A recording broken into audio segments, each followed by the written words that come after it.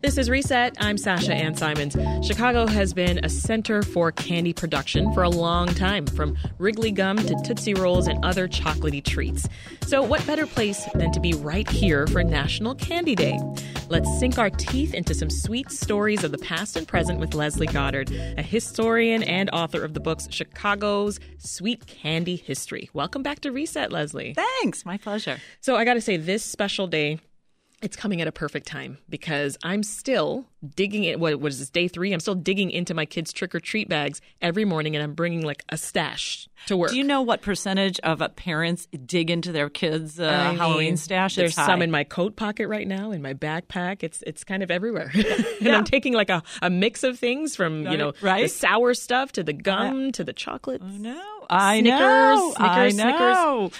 It's launch of candy season. Which is fun. How are you celebrating National Candy Day? You know what? I'm off sugar at the moment, which means my husband has to consume my part of it. It's pretty tough for him. So I've got a stash for him building up. Yeah. Well, many of us know that Chicago is this big candy town. It's home to the start of the National Confectioners Association, which sounds very fancy. I know. Talk about them. What was their role back in the 80s when they began? And actually, it's the 1880s. 1880s. Yes, it's way back. Ooh. There was a real concern in the 19th century about adulterated candy. The idea that some unscrupulous manufacturers were putting, chalk into candies to make them whiter or varnishing them. And because Chicago was the big candy manufacturing center, or one of the big ones, at the time, there were a lot of confectioners here. So the National Confectioners Association began in Chicago as a way to improve safety standards and make people feel a little bit more safer about the health and safety of their candy. Well, that sounds good. I know. Yeah, and much needed. Exactly. Keep us safe from candy. Yeah. A good number of candies that we see today, they do have their roots here. I'm talking Tootsie Rolls, right? But they weren't always called Tootsie Rolls. Is that right? Well, yes, and they weren't actually invented in Chicago. Leo Hirschfeld, I know. But, and it's remarkable because Tootsie Rolls are a good example of a candy that goes way back. I mean, so many people think they're from here, though. Right. I know. They were invented in Brooklyn, manufactured in New Jersey, moved to Chicago in 1966. So gives you an idea of the depth. And a lot of our candy favorites have really deep roots, and Tootsie Rolls are a really good example. And they used to be Sweet Corp? Yes. And Leo Hirschfeld, who invented Tootsie Rolls, he had a daughter named Clara, and you might be able to guess what Clara's nickname was. Tootsie? It was Tootsie. It was. And Tootsie Roll is a really great example of a company that has brought in other classic candies. It's been profitable. They make Charms lollipops. They make Andes mints. They make – do you remember those wax bottles that had the liquid candy solution? Like liquid – do you remember those? Oh, my gosh, They make a version of those. Okay. So it's a good example of a company that moved to Chicago because this was a big candy-making center, phenomenal transportation, and has grown by kind of consolidating. It's the classic American candy story. Settle this debate for the WBEZ team. Frango Mints, are they still here in Chicago? They are. There is. When Macy's took over Marshall Field's brand, they brought back some Frango Mint production to the Chicago area, but most Frango Mints are still made in Pennsylvania, and people will tell you it's not the same. It's not the same. It's not the same. Well, there is one candy that I associate most with this city, and I'm supposing that that's because there's a major baseball field named after it. Wrigley gum. Yes, yeah, absolutely. How did William Wrigley Jr. get his start with candy? It's one of the great American stories. Ooh. He came to Chicago. He was 29 years old. This was around 1890. The legend is he had $32 in his pocket, but his father made soap, so he started going door to door selling soap, offered gum as a premium. Over time, the gum became more popular, so he bought the gum company. Juicy Fruit Gum debuted at, the legend is, at the World's Columbian Exposition in Chicago, 1893, and Wrigley Spearmint Gum too, and then his next big hit, Doublemint Gum, in 1914. And the amazing thing about Wrigley's is for about 60 years, they just sold those 3 flavors for 5 cents a pack and made a fortune. It was the best. Yeah. Those were my favorites. And Juicy you still fruit buy them. Juicy fruit lasted, 5 minutes? Yeah. But it was fantastic. But it was awesome. It was the best 5 minutes ever. And it was it used to be a gray strip, and we all loved it. And you still, when you check out at a supermarket or a gas station, you still, Juicy Fruit, Spearmint, and Double Mint. And we forget what an amazing legacy there is. There are not a lot of brands from the early 1890s that are still that ubiquitous. Wrigley's is a phenomenal example. Mars and Wrigley used to be separate companies until one bought the other out. What happened there? Explain that. It was a great example of consolidation, which has been a huge factor in the candy industry, really especially over the past 30, 40 years. A lot of companies have merged, and it has to do with pressures in the candy industry. But in a lot of ways, it's kind of a phenomenal legacy for Chicago, because not only is Wrigley a well-known Chicago brand, so is Mars. Yes. Frank Mars was living in Minnesota when he invented Milky Way, but he moved to Chicago in 1829, and this is where the Three Musketeers bar was born. This is where Snickers candy bar was born. And, I grew up in the Chicago area. I had no idea that this was the home of Snickers and Three Musketeers, not to mention Butterfinger. I loved Mars bars growing up. That was one of my favorite. I thought they were Canadian. Yeah, So I had no idea the Chicago history until now. Yeah. Yeah, they're so smooth. Just such a good chocolate bar. It is. Yeah. And it's funny because candy history is fun history. But when I started this research, I was thinking, this is a really important part of Chicago history, and it has to do with railroad transportation networks. It has to do with the commodities market. It has to do with immigration. There are a lot of forces in Chicago candy, but, we think of Chicago as, this is a grain town. This is a steel town. Yeah. But really, this was a huge candy town. It's a candy town. And you and I talked at the beginning of the year when Mars Wrigley announced that it was closing the original factory that's off North Oak Park Ave sometime in 2024. Right. Remind us why that's happening again. It just has to do again with forces in the candy industry. Yeah. That the factory was built in 1929, and not only is it a long time, it's a long time, and they've done phenomenal updating in machinery and efficiency, but Mars is really moving its confectionery operations much more to the East Coast. And the location doesn't mean as much for candy making as it used to in sort of the heyday. Back in the 60s, you had Chicago's candy output in 1963 was double that of the second biggest candy making city, which was New York at the time.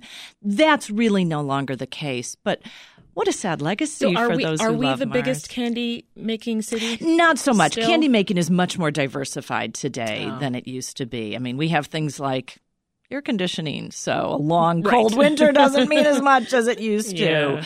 But also we have high-speed interstate transportation and all those kind of things. Lots of other things to celebrate. But we have the legacy, which is amazing. This is Reset. I'm Sasha Ann Simons, and today is National Candy Day.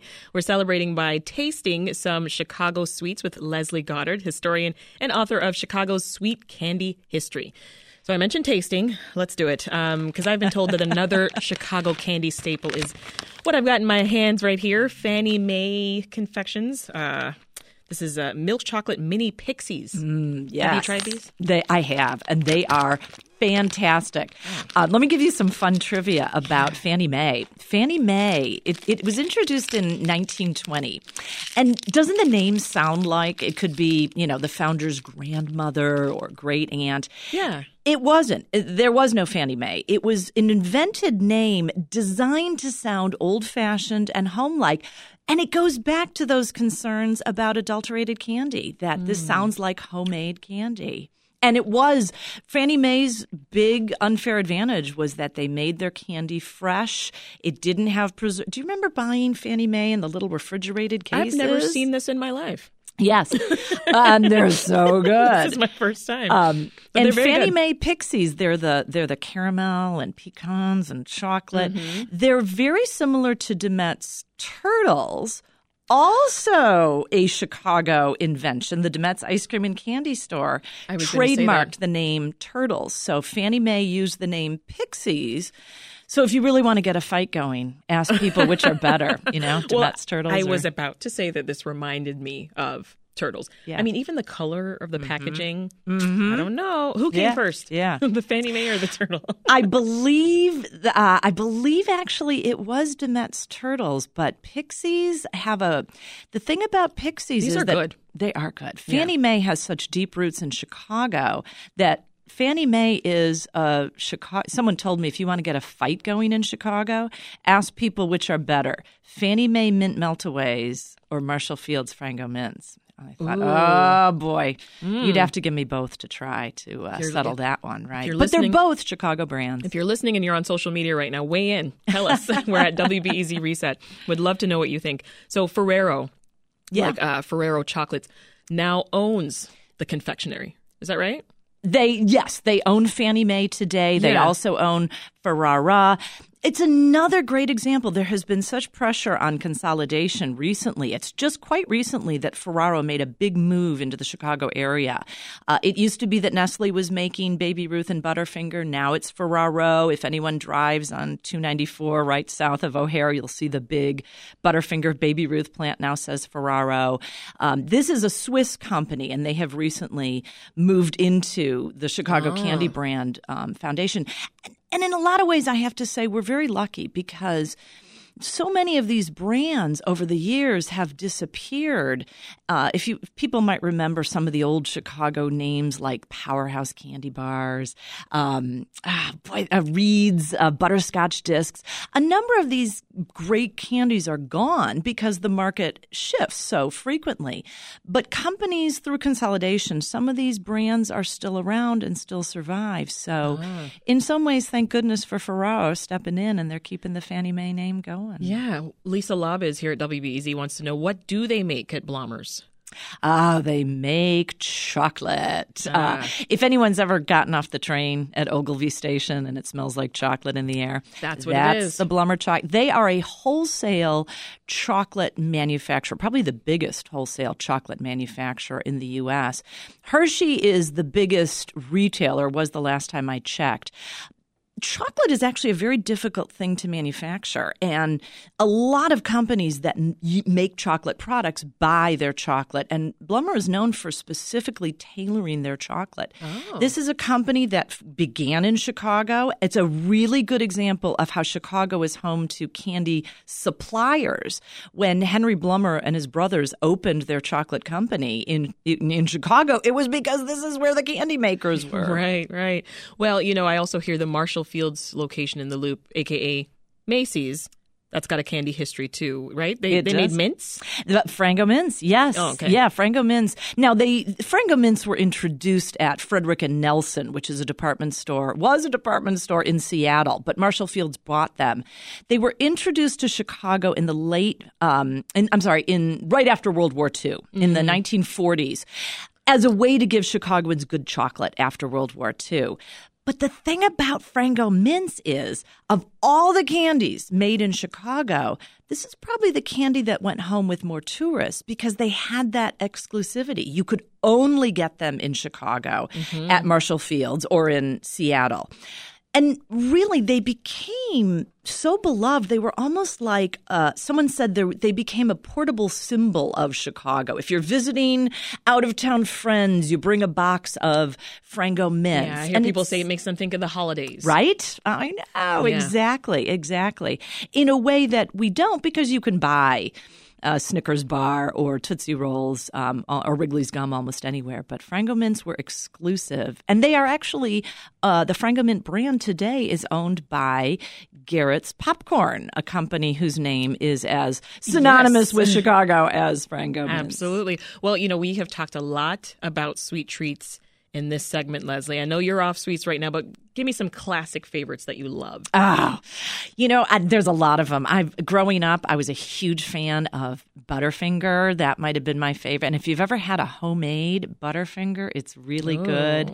I've always been a huge fan of Junior Mints, now made by Tootsie Roll, named after the Junior Miss pageant, or at least inspired by. Really? But really, if I had to pick the perfect candy to celebrate National Candy Day, I would go to a local neighborhood homemade candy shop. Go to a place like Margie's in Bucktown or Dan's Candies in Joliet.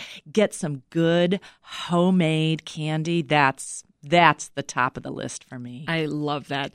Leslie Goddard is a historian and author of Chicago's Sweet Candy History. Thank you so much for joining us. Thanks for having me.